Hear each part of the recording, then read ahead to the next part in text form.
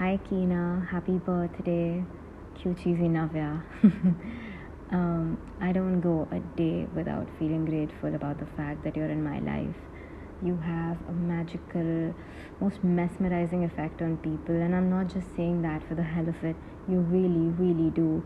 There's something so radiant about your soul that just shines through to absolutely everyone you meet. You're hands down one of the most resilient and understanding and kind people that I've ever known. And I'm so lucky to be your friend, to be called your friend. From going to the beach to catch the sunrise, to exploring villages in Bandra, to Teak Thak Bakery, to you coming to McDonald's and exploring Warsaw and making spontaneous plans to go to Hawaii. You made all of it absolutely worthwhile, and you have so much potential.